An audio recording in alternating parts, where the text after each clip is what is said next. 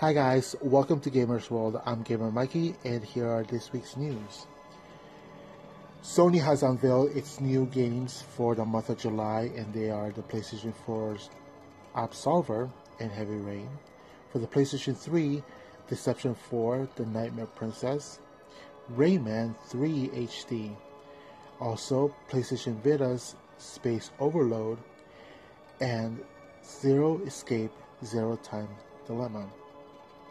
And for the Fortnite Royale fans out there, Season 5 will be coming out on July 12th, and this will be a very latest update on it, and it's going to add dual pistols, maps that are marked, as well as a part 4 of the Blockbuster event. For the new game that's going to be coming out, Overwatch, it's been unveiled that a new hero is going to be a cute little hamster that comes with a mechanical ball, and it's going to be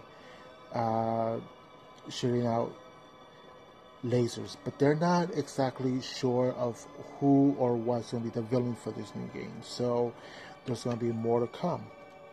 Also, for the Xbox gamers out there, for the Xbox Gold members, it's been unveiled for their new July free games, and they are Assault Android Cactus for the Xbox, Death Squared, which will be available July 16th through August 15th, which is going to be on Xbox One. Virtua Fighter 5 Final Showdown is going to be available from July 1st until the 15th for the Xbox One and Xbox 360, as well as Tom Clancy Splinter Cell Conviction, which is going to be available July 16th through the 31st for the Xbox One and Xbox 360. And last but not least, it's been announced that Showtime has acquired a live action of the game franchise Halo.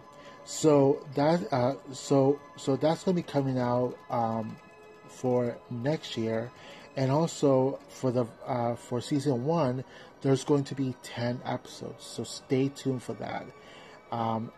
They're probably going to be releasing more information as the days and weeks go on by, but stay tuned.